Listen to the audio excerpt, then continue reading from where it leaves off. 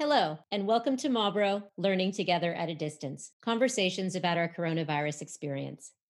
I'm your host, Dr. Catherine Atwell, Dean of Student Research at Marlborough and a member of the History Department. This pod is a production of the Sherry and Ed Glazer Center for Entrepreneurship and Innovation.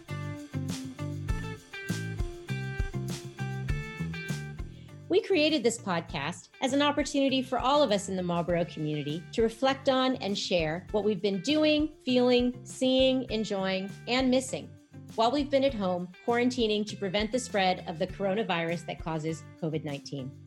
Marlborough's community is strong and smart and distinctive and diverse. So in each episode, we'll hear from different members of the Marlborough community, including current students, teachers, staff, school leaders, alums, parents, trustees, and more. They'll share stories about how they're coping, and sometimes not coping so well, with the pandemic. And in the process, we'll learn about some of the creative ways that Marlborough teachers and students are learning together at a distance. The goal of this pod is to connect our community, while also recording for future generations some oral history about our experiences right now. We're living through an unprecedented time, at least for most of us, a time with the potential to profoundly reshape our world, our country, our city, and our school. COVID-19 is bringing out the best and at times the worst in humanity. Luckily, at Marlborough, we have the resources, and that includes each and every one of us, to be leaders in this new educational environment and to weather this pandemic, coming out the other end stronger and more full of laughter and life than before. So let's get started with this episode. Hello. In today's episode, I'm delighted to have members of Marlborough's Social Justice and Community Partnerships Department to talk about what's been happening while we've been social distancing, and also to learn a little bit about how you can become involved to support not only members of the Marlborough community, but also members of our community in Los Angeles and beyond. So I'd like each of you to introduce yourselves and welcome. Hi, I am Pamela Wright, and I'm the Dean of the Social Justice Department. And I'm Javier Espinoza, and I'm the Community Partnerships Program Head. Thank you for joining us, both of you. And because we have some listeners who are perhaps not familiar with your department, could you each describe a little bit about what your jobs entail? So when I think about my job, I feel like there's sort of two pillars that hold up the work that we do. The first part is activating students to become more active in their communities, whether that's through volunteering or through advocacy. What we want to do is make sure that when students volunteer or partner with nonprofit organizations, they go into those spaces mission-oriented volunteers, and that they have at least a basic understanding of the target population that they're serving. We don't require service hours at Marlborough. So the students that come our way are students who are really interested in volunteering, and maybe they just kind of don't know where to begin. Or maybe they just want to have a conversation about a social justice issue, and that's great too. And I'll let Javier talk about that because I feel like that's his specialty. My other side of the work is academic classes. So this is something that I feel like is fairly newer to Marlborough, but we have classes now that they're centered on social justice. So the one that I teach is a social justice capstone, and it's currently only open to seniors. So it's 12th graders who can demonstrate an experience volunteering. So they're like the kids who volunteer all the time, and they're really good at it, and it's part of their identity, like an athlete or kids in theater. Like, this is what they do. And what we want to do is find a way to make that in a learning experience, but again, always keeping the nonprofit at the center of the work, not the student. So the students partner with one nonprofit throughout the year. So the course actually starts in the summer and ends in May. But they're volunteering combined with a lot of reflection work, because you're working with really fragile populations, and that's a lot.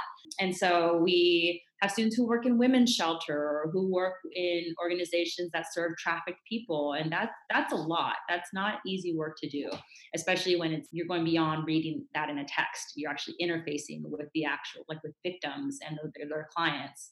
And so reflection is a big piece of the work, combined with academic research. So tell me the rate, who is being trafficked in this country? Where are they coming from? How old are they? What what nationalities are they? American? Are they more Americans than you would think who are being trafficked? So it's a really interesting model. It's very different, but it was the first social justice course we taught at Marlboro, and now we're actually expanding it into what feels like a growing catalog of classes for students. Could you describe a few more of those classes, including your involvement in Digital Presence for Impact? Yeah, but it used to be called Tech Tools. And it was a class that seventh graders would take, and it would give them like the foundations for research and technologies. And the project was they had to incorporate all the tools that they had learned throughout the semester. We actually found a way to replace the presentation sort of less about themselves and more about a social justice issue.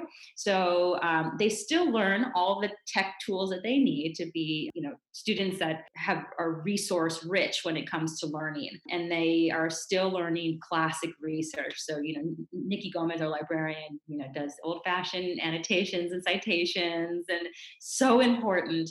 But they are actually choosing one nonprofit organization that they research throughout the class. So while they are learning these tools and skills that they'll need as students, they are also really digging into one nonprofit. And it's really interesting what seventh graders choose for their nonprofits. I've seen some really complex issues be brought up in that class, which always it brings me joy knowing that seventh graders have that kind of consciousness. So one student, she chose Happy Period as her nonprofit, and she presented on, menstrual cycles and why they're so taboo and how we normalize that as a society and what this nonprofit is doing. And a piece of this class that always kind of makes me laugh is that, we emphasize that this is about technology, and you've got this Google suite, and you have all this technology to make this great presentation, but there's one little piece that's super old school, and we make them call the nonprofit, which is petrifying for the seventh graders, because one, they have never used a landline phone. Maybe I feel like a lot of them haven't, and just the idea of getting on the phone with a nonprofit feels like, oh my God, so important. It's probably the most important part of the class, because it's the moment where they actually step aside and just listen. And that piece is so important. And we talk about it. We give them the context that they need to be a true active listener. And we also talk about that, you've got this privilege where you have a classroom, and when you present, everybody's silent. I sort of mark it in the class. I'm speaking and all eyes are on me. Everybody's listening to me, and there's an immense amount of responsibility goes with that. And I never asked for it. I just get it because I'm here. And so when you are on the phone with the nonprofit, what you're really doing is you're asking them the questions that you need for a great presentation, but what you're going to do is echo their voices, because they don't get to present to audiences like this. They're on the front line, or, there's only so much they can do. Most nonprofits, I think we can agree, run pretty lean. So they don't have this extra staff. They can go around educating everybody on the work that they do. So that's your job, and take it very seriously, because there's an immense amount of power with that. You don't know who you will influence. You might have peers in that class who will say, I never knew that so many American women were trafficked. That changes everything. It changes the way I think about everything now. Or I've never thought about the fact that, I've kept the fact that I menstruate this dirty secret. Why do I do that? That doesn't make any sense. So yes, it's important that you learn the Google Suite. And of course, it's immensely important that you learn how to cite and to annotate, but you also learn that your platform at Marlboro can be used for good in a really powerful and deep way. That's so great. It's such a wonderful addition to the Marlboro curriculum. And it's perfect that it begins in seventh grade, because it embeds this idea of active listening and engaging with the community and thinking beyond yourself right from the get-go as core Marlboro values. So thank you for that. And Javier, would you like to tell us a little bit about your role? Yeah, of course. So, as the Community Partnerships Program Head, just kind of echoing what Pamela mentioned just now, my main role is when students come into the office, self-selected, they're just interested or they're passionate about learning more about, say, homelessness or trans issues or mass incarceration, unemployment, anything like that. I, as the partnership person will redirect them to a nonprofit or a local organization in Los Angeles that focuses on that work in which that is their mission. And we're really intentional in our department to, before we partner with students, they know with organizations, the students know that they will be there as listeners and as people that are helping the organization fulfill their mission statement, right? So it's not so much about like, as a student from Marlboro, I am the only person benefiting. It's a mutual relationship where all parties are benefiting, and we're really intentional about that. So some of the partnerships that I have created and that I will take students to, in terms of like organizations, are agencies like the Trans Latina Coalition, which is in Koreatown, Inside Out Riders, an organization that works with recently incarcerated youth, so youth that are around the same age as our students, and they focus on creative writing as a way to reduce recidivism, the rate in which youth reoffend. Other girls' schools like New Village Charter School, other agencies that we've visited like Homeboy Industries or the LA Regional Food Bank. I am the person that usually is the liaison in terms of communicating to these organizations, like, this is what our department is about. We want to help fulfill that mission. So how can our students do that? And I'll bring them, because it is intimidating, right? As Pamela mentioned, you have to get on the phone and actually talk to someone.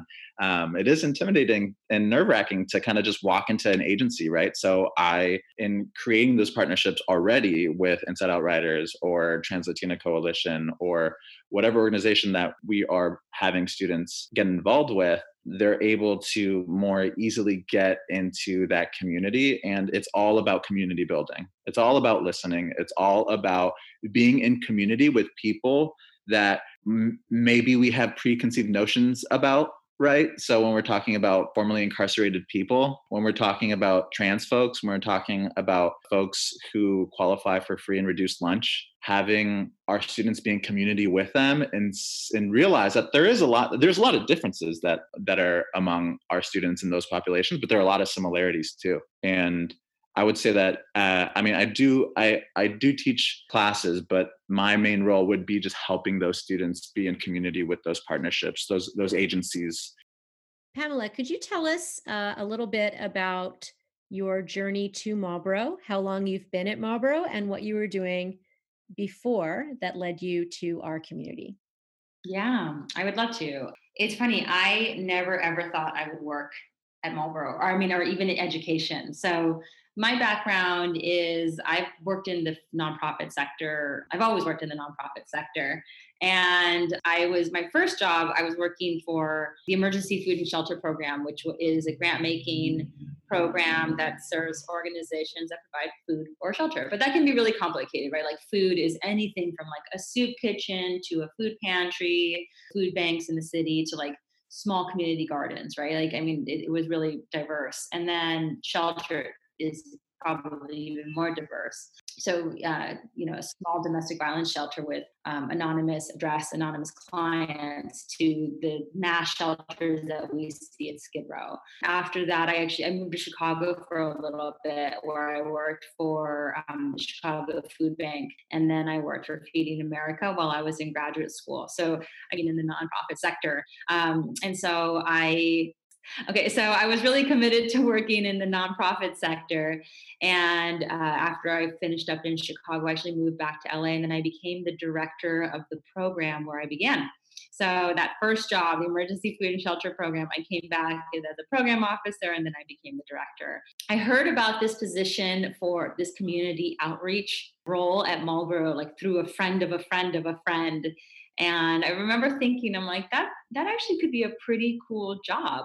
And so I was actually very happy at my current job, and I applied. And I remember my husband was like, don't apply because you love your job. And, not a lot of people can say that. So why would you mess with it? And I was like, yeah, I should let me just see what it's all about. And I applied, and I kind of just never looked back. The nice thing about Marlboro is, this job and my role in the department, it wasn't even a department when I came here, has really evolved. And that's a lot to do with the administration saying yes often to my requests, which has been really wonderful. It just really like a series of yes, like community outreach felt to me like, we sort of had our feet planted at Marlboro and we were extending ourselves out to the community. And I was like, no, I want to move those feet out off campus as much as we can.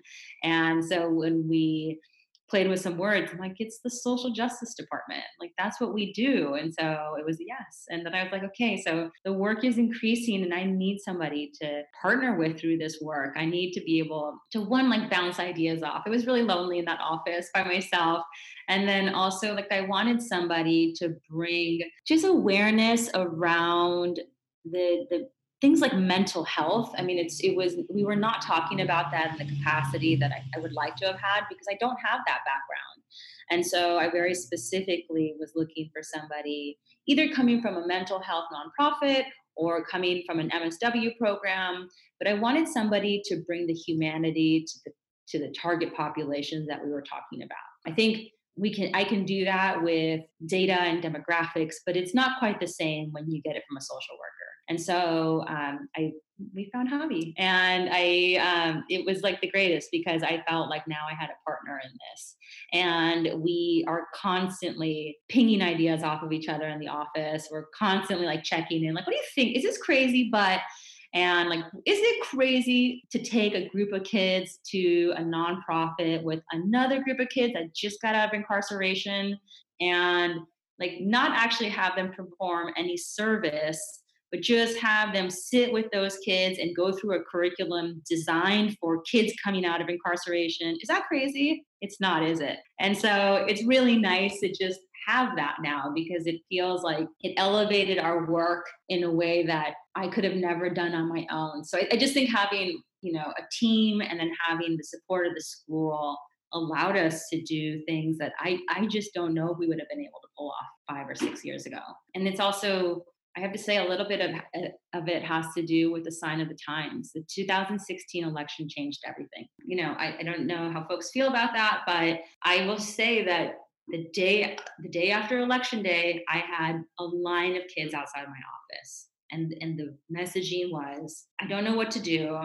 I just know I have to do something. And we had to respond to that. So I think a lot of the work that we produce in our office is actually initiated by students. So there are so many injustices in this world. Where do you begin? And it's what students bring to us that we prioritize. Black Lives Matter is because students feel very aligned with that. Black Lives Matter is a priority to them, so it's a priority to us. And so we feel like we couldn't do our work without students coming in and just having lunch with us or just popping in and asking a quick question or sharing an article they read or just venting. The thing about sometimes just getting those things off your chest like leads into something much bigger. So that plays into how our office is also a safe space for students. And it's interesting because it's not a safe space that I think targets a certain demographic. It's an open place where you can ask those questions like, why are their families being separated at the border? We can talk about that. And it's okay that you're asking that. We don't need you to be the expert on that. We want you to ask those questions because we know the folks at the front line who are doing that work who can answer it for you. And that's the nonprofit sector. So that's how I ended up at Marlboro, which I feel like I diverted from the original question. But thanks for letting me rant. That's fantastic. It's always so interesting to hear how people get from one place to the other. And I also really appreciate how you spoke about the way that Javier came to the community and the partnership that you have. The synergy between the two of you is really evident to anyone who sees the two of you together and the work that you do. And it really, I think you're right, it really has elevated the program in so many ways. So I'm going to ask the same question to you, Javier. How long have you been at Marlboro, for those in listening who are not familiar with your work from before? And how did you get to Marlboro? What were you doing before? What was your path to join our community? Yeah, I am just finishing my second year at Marlboro. and next year will be my third year.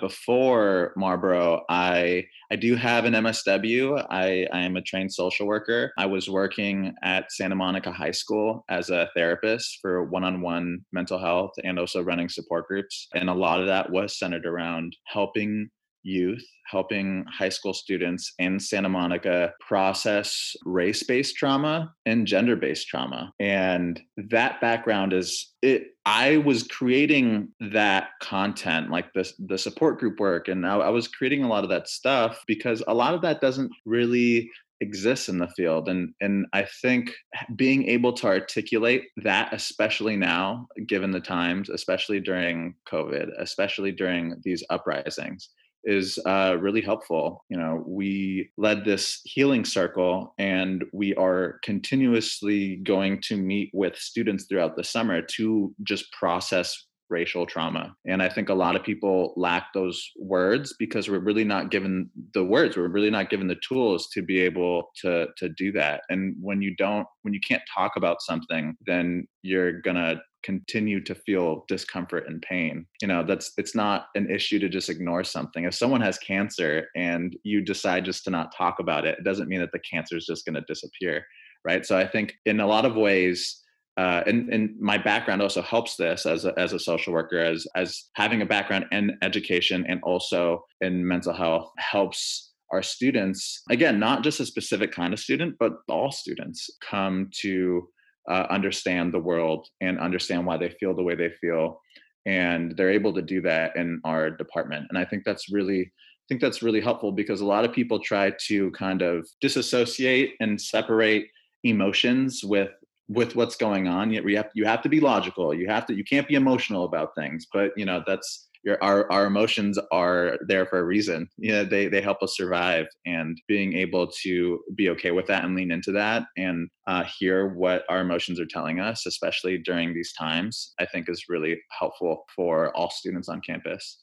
Also, each of you brings something, as you alluded to, that's different to the equation, right? You come from slightly different backgrounds, you have different areas of expertise, but both of those perspectives are so important in doing the work that you do and really creating a much more holistic understanding for students as well as opportunities for them to engage with the work that you're doing.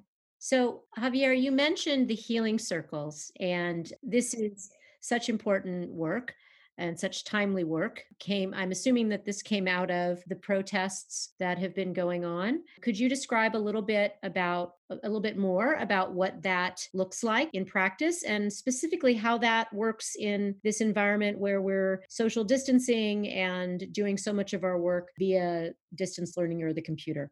Yeah, of course. Pamela presented what we would be doing for the Healing Circle. So I will try and do my best to speak to this, but it was her bringing this to the school. It is something that a lot of nonprofits will do, given the tremendous pain that people will have to deal with on a day-to-day basis. So if you are working with something like police brutality, or if you are working with something like homelessness, seeing that trauma every day or having it be vicarious is a lot to deal with. And there is a need for people to be able to just process and vent and speak about it and talk about it. And so what was done as soon as the rebellion started happening was that Pamela presented this idea of having students come and be in groups no more than 8 to talk about what was going on, and they were given prompts, and the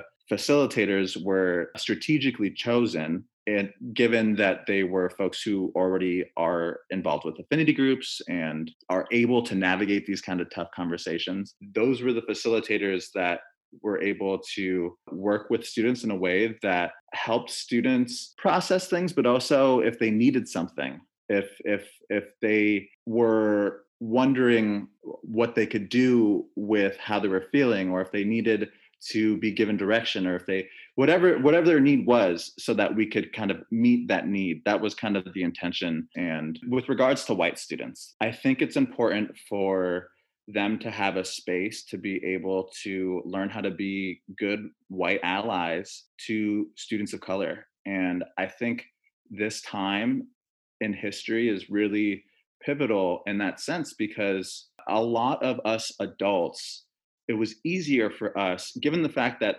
we just did not have a camera in our pocket 24/7, right? Given the fact that we weren't bombarded with these videos every day, it was easier for us to buy into this myth that police protect and serve everybody, because we now know there's undeniable proof that that's not the case, because you hear about instances of like horrific police brutality happening, and our students see this every day. So they're having conversations that are incredibly difficult with maybe their family members, with other white folks in their lives. They want to be able to have constructive conversations, but they lack the tools. They lack the vocabulary. They lack, and it's not at no fault of their own, right? Because we're not given these tools. They challenge the status quo too much. And I think that a result of this healing circle was these students realizing this. And I'll be meeting with them once a week throughout the summer just to have these conversations. They send me questions anonymously and I will address them in the group, right? So, my someone in my life argues this, that if Black people just followed the rules, then they wouldn't be murdered, right? And so we process something like that, because that's very difficult for like a 16-year-old to try and convince, right? So convince someone that, Breonna Taylor was sleeping and she is an essential worker during the coronavirus, and she was shot in her bed, like in her sleep. She wasn't doing anything. So, and there's so many instances like that. So I think to be a Gen Zer means that every day of your life, you are bombarded by these videos. I think a lot of people can probably check out and like block accounts or whatever, but it'll still pop. You still know in a way that their parents just didn't know. And I think that these healing circles, I think part of healing means learning to be an ally, learning to challenge racism and not leaving it up to the students of color. And I see that happening in this time. And it's incredibly important to happen. It's super pivotal. And it's amazing because our white students are realizing, we've been leaving the heavy lifting to students of color. We've been giving them the entire burden. Again, at no fault of our own. We just didn't know. So can adults help us with this? And I think Pamela and I fill that need of, we are smiley people. We're friendly, non-judgmental adults that understand this. And you can ask us a question that you think is super ridiculous. We know your intentions are good. And this is where you can ask that question. Don't ask your peer in class this question. Ask us, because we have the tools to do that. And I think that is, we use the term healing. I don't know if people I don't think we will truly be healed until racism is over. But this is how you get onto that path. And I think that is, again, I'm meeting with these students, and that is part of the times. This is something that's unprecedented. This is uncharted territory for our country. And I think it's really incredible that white students see this, they realize this, and they want to step up and do their part in challenging and ending racism. And if students wanted to participate throughout the summer, is it possible now to join one of the healing circles, or is the group kind of set at this point? For the white students who want to learn to address racism, that is something that I'm doing every Monday at 3:00 for the rest of the summer. And it's not something that is closed off. If you're a white student that wants to be a better ally, then you are more than welcome to come and learn. That's completely open. It doesn't really make sense for students of color to show up, and it's not something that we want to burden them with. It is something that is for white students. And our initial healing circle, Pamela, if you want to speak to this, I don't want to put words in your mouth, but that was for our students of color. That was specifically for our Black students. And that was something that was intentional so that their experience and their voice is centered, because unfortunately in society, it's not. It's usually marginalized. And so that was for students. So everything I feel like is evolving because of so much change that's happening on a day-to-day basis. But in terms of the white allyship meetings that we're having, that is open to any white student who wants to be a better ally. And are these virtual meetings or are they happening, socially distanced apart on campus? Ideally, it would be in person, 6 feet apart, but I don't think that's possible right now. So we're just doing it via Zoom. What is it like for you to do your work now via Zoom remotely as opposed to in person? Because so much of the work that you do is so intense, it's so personal, it's so emotional. Any thoughts on that? I think it cuts both ways. I regret all the times I ever said that if students would stop popping in my office, I could get so much work done because I miss them so much. It's like that is like what inspires the work are those conversations and kids popping in or using the couch in our office to have lunch or during their free periods so I feel like I'd kill to have those kids back and feel their energy. And, I feel like when I think about every sort of big revolution, it's always centered around students, right? Like there's something magical about being a student. So I do miss them. On the other hand, I mean, they're Marlboro kids, right? So when they're not in class, they're doing homework and they're playing a sport and rehearsal and an instrument and so on and so on.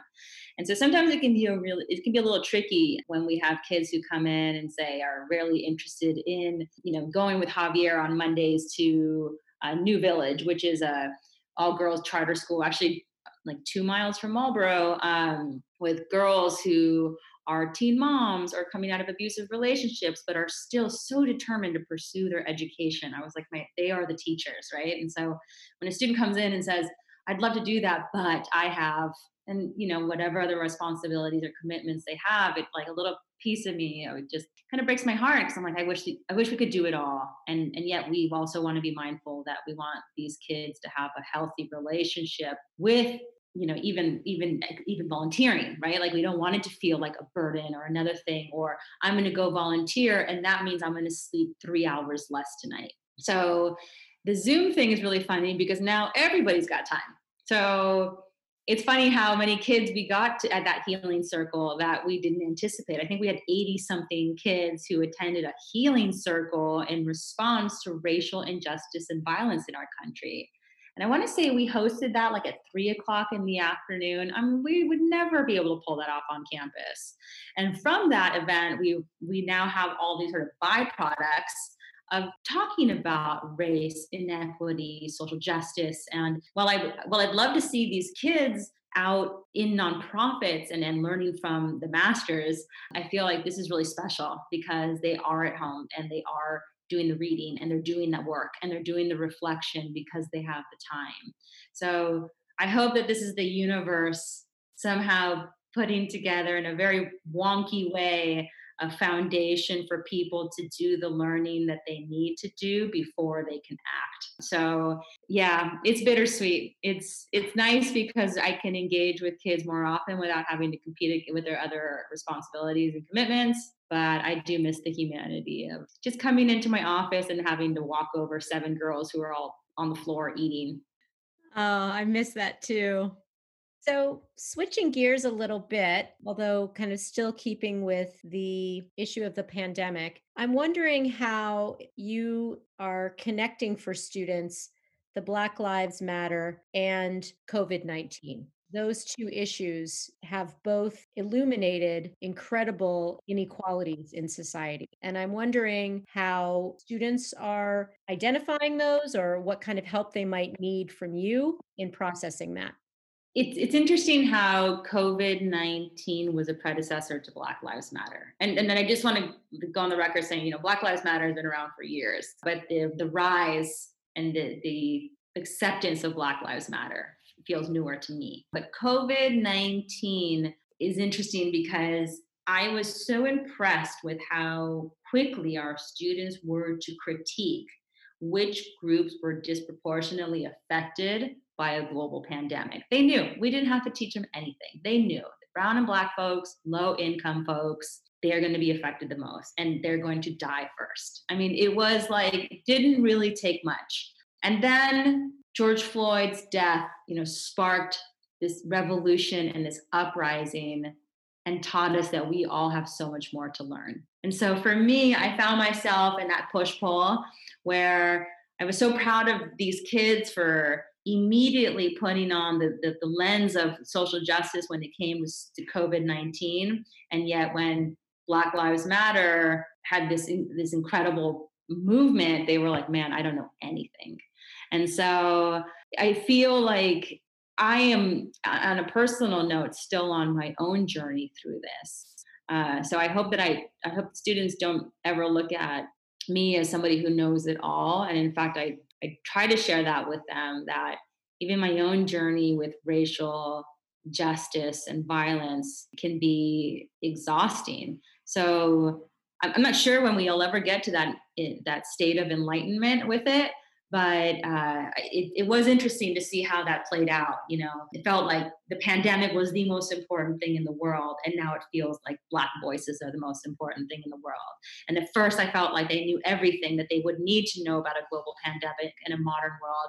And then I look at them and think, you have so much more to learn about Black voices and marginalized people in a modern world. So it's been a push-pull, but again, I think that students do a beautiful job of coming into this very difficult work with very little ego. I appreciate especially, I have to say, I got to give it up to the white students who come in and will own that they don't know anything, that they don't understand how to help, but they know they want to help, or that it isn't enough just to say you're not racist, and how gracious they are about sort of being cut down, having already come in feeling pretty good. And so there's something really special about that with these kids. I think that it's a combination of them being young and just open, that they don't have this ego that is being cut down. They don't feel like they need to be the smartest person in the room because they're students, they're constant learners. And I think there's something really special about an all-girls school, that we have this, I feel like we're a couple steps ahead with some of this work because we've talked about this primarily through the lens of a white feminist, but still, we've had those conversations about inequity. So we don't have to define, for example, the difference between equity and equality because they're girls and they've already experienced it firsthand. So there's something really special about that combination that I think makes Marlboro kids, they just make me feel very hopeful. Thank you for that. That was a really powerful answer. And I appreciate your openness in saying that we're all still trying to figure it out. We're all still learning. And going into it with humility is really big part.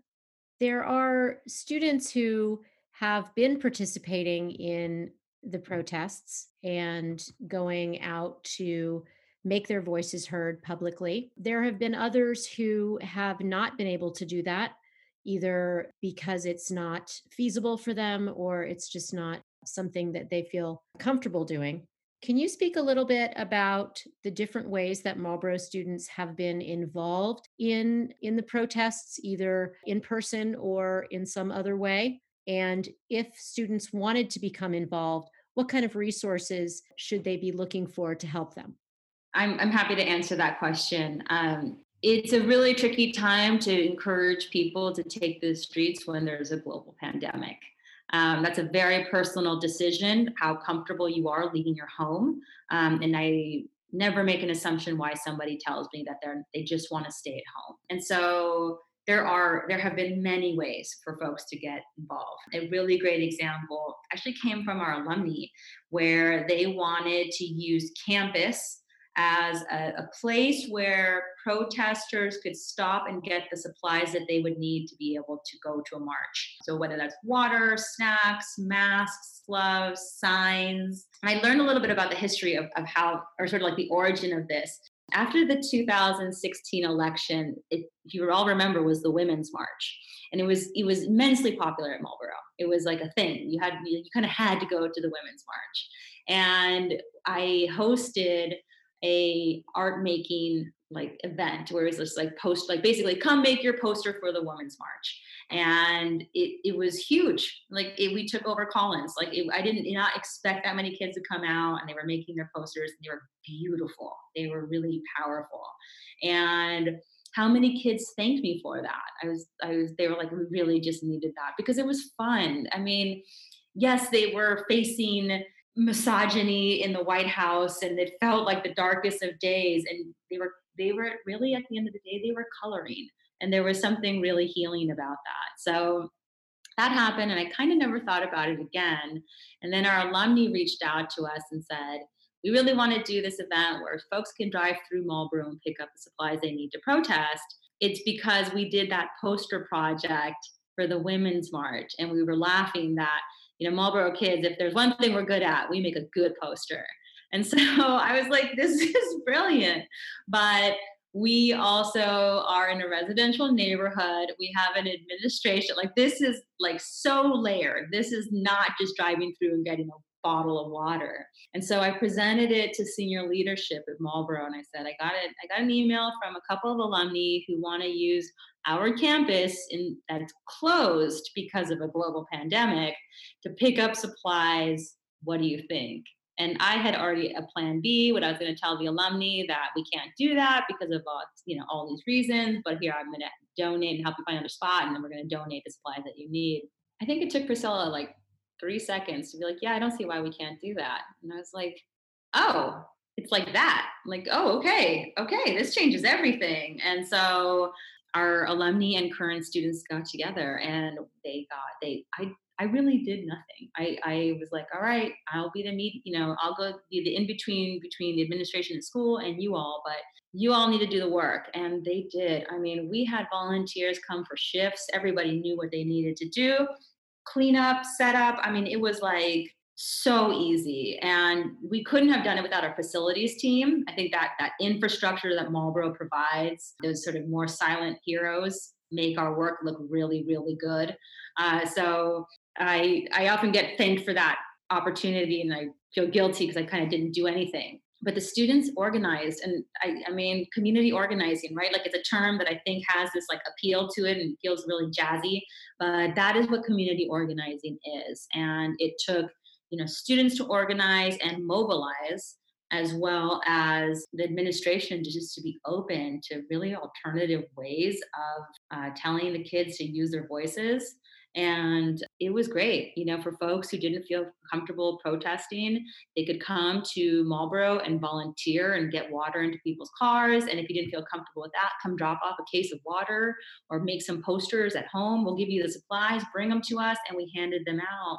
And it was a beautiful thing because, yes, we got water bottles and posters to folks coming through. And interestingly, a lot of those folks coming through picking up those supplies were families. There was a lot of parents driving their kids to a march. So that was special. But they made the school look good. I mean, I would have never thought of this. And it marked where Marlboro stands in history during this time. It inspired us to put a banner on the corner of 3rd and Rossmore, right by the pine trees, by that iconic circle driveway, Black Lives Matter. And nothing else, no other language, no Marlboro logo, just Black Lives Matter. And as you you turned right on Rossmore from 3rd Street, you encountered a group of Marlboro kids helping people take to the streets. And they really defined who we are during this time. And I have to say, it was like one of the most proud moments to be part of this community. It really does speak to the power, I think, of our new vision statement: equity leads education. And I notice, as someone who has been at Marlboro for 16 years now, going on 17, a really profound shift in our community and the way that we interact with each other as well as with the broader community of Los Angeles. And in the new strategic plan, it also says that we are a school of and for Los Angeles. And so I'm wondering if you could speak a little bit about ways in which we can think about at Marlboro our place in Los Angeles, how we can be of and for Los Angeles in this time, recognizing that it's COVID-19, but it's also a time where we are reckoning with really, really powerful systemic structural racism. What are ways in which Marlboro can be for and of Los Angeles? I think that the drive-through protest supporting station is a good indicator that the students want to be active in the city. And I feel that over the past few years, students have been coming into our office pretty consistently wanting to address the same issues that are being asked of through the people who created Black Lives Matter, the people who are hit most by COVID 19. It is something that students have been thinking of already. And I have no doubt in my mind that this has only made them more invested in these conversations that are already happening. And these students will be more willing to get other students on board too. And I think that what Pamela has done with this department in the past few years is set that up so students can be active. So this moment is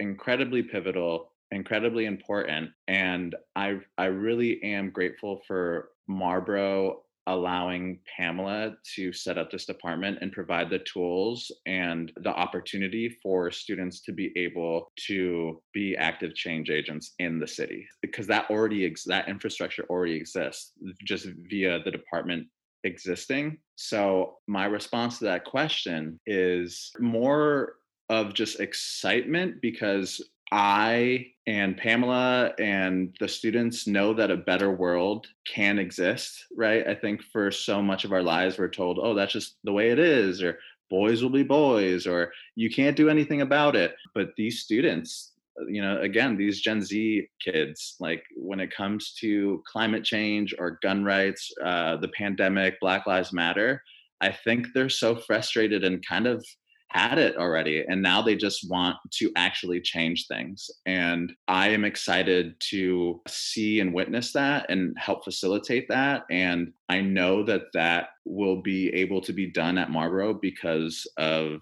like Pamela and the work that she's done. So I think that we're already well on our way to playing a positive role in supporting the city, and we will just continue to do that.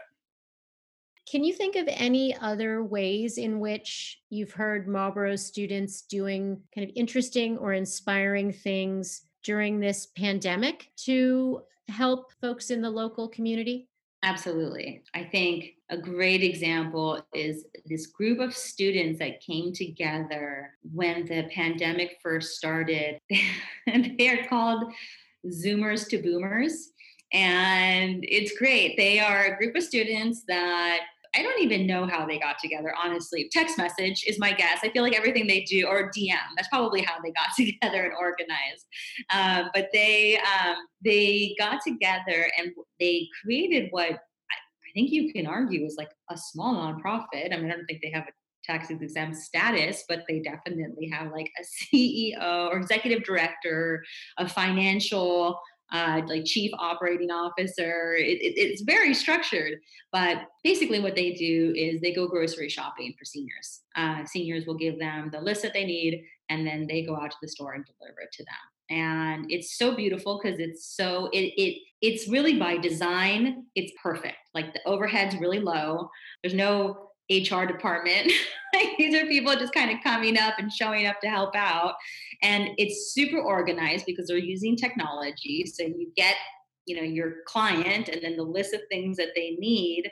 And the kids are going out there and doing the shopping. And it's like they identified an immediate need in their community and they're addressing it. It's perfect. And I think if it had been a group of adults at the table coming up with this, it would have taken us months before we deliver that first bag of groceries. But because they're kids and they are so willing to let go of the ego of who should be marketing and who should be, they were like, let's just do it. And they did it. And I'm sure that there were probably some like trial and error moments for them. But at the end of the day, they were delivering on the regular. They're still doing it. Groceries to seniors during a pandemic. That's fantastic. I'm always amazed by the ingenuity as well as the generosity of our students. And that's a That's such a great example of just that. So, looking forward to next year when we will be in some variant of distance learning, but also perhaps in a hybrid environment, what are you looking forward to for your department? Boy, it's hard to think about next year it's hard to even think about what next month will look like. But I really look forward to tough conversations being normalized. I think that the work that we're doing over the summer, Javier is really taking the lead on that for, white kids who want to be anti-racist, not just, a friend to people of color or not a shoulder to cry on, but like a true anti-racist activist. You have to let go of any, I don't know, like insecurity you may have about using certain words or asking questions and he does a beautiful, he's so good at this. And I'm hoping that when we come back talking about race and talking about inequities and injustice and violence and Black lives and Black voices and Black women, I hope that there's no more taboo, sort of this taboo feeling around these issues, that we've now shaken that off and ready to like keep moving with that work. I think that this summer changed everything about the way we do our work. I think that we're very cool now with decentering white voices. And that's really important to be able to move forward when we look at, disproportionately who is marginalized in society. It is people of color. And so I think that is something I really look forward to. It feels to me like we've entered this almost like this like little mini or not mini neo age of enlightenment or age of discovery where we were like, wow, everything we were doing wasn't really enough. And I hope that byproduct of this is students now having had the time they need to reflect and feel like they need the learning that they need to have done so that they feel activated and energized. It really does seem to me or feel to me as though the COVID pandemic opened up, as horrible as it has been, opened up a sense of possibility and gave people permission to think about things in a different way, to engage with ideas that perhaps they either didn't feel they had the time to engage with before or were not really a priority, and has also shown people how completely interconnected all of the challenges are that we face as a society. And so, in that respect, I'm really kind of hopeful that this is a moment of reckoning for our world and our country, and also that we're positioned to move forward in a pretty dramatic and positive way. And I also think that having the students we have and their engagement with these issues is going to be just phenomenal to watch. And having you there and Javier to help guide them and to continue to push forward the conversation, as indeed all of us do as educators, each and every it's incumbent upon each and every one of us in our classrooms to do that as well, and in the clubs and in all those other environments.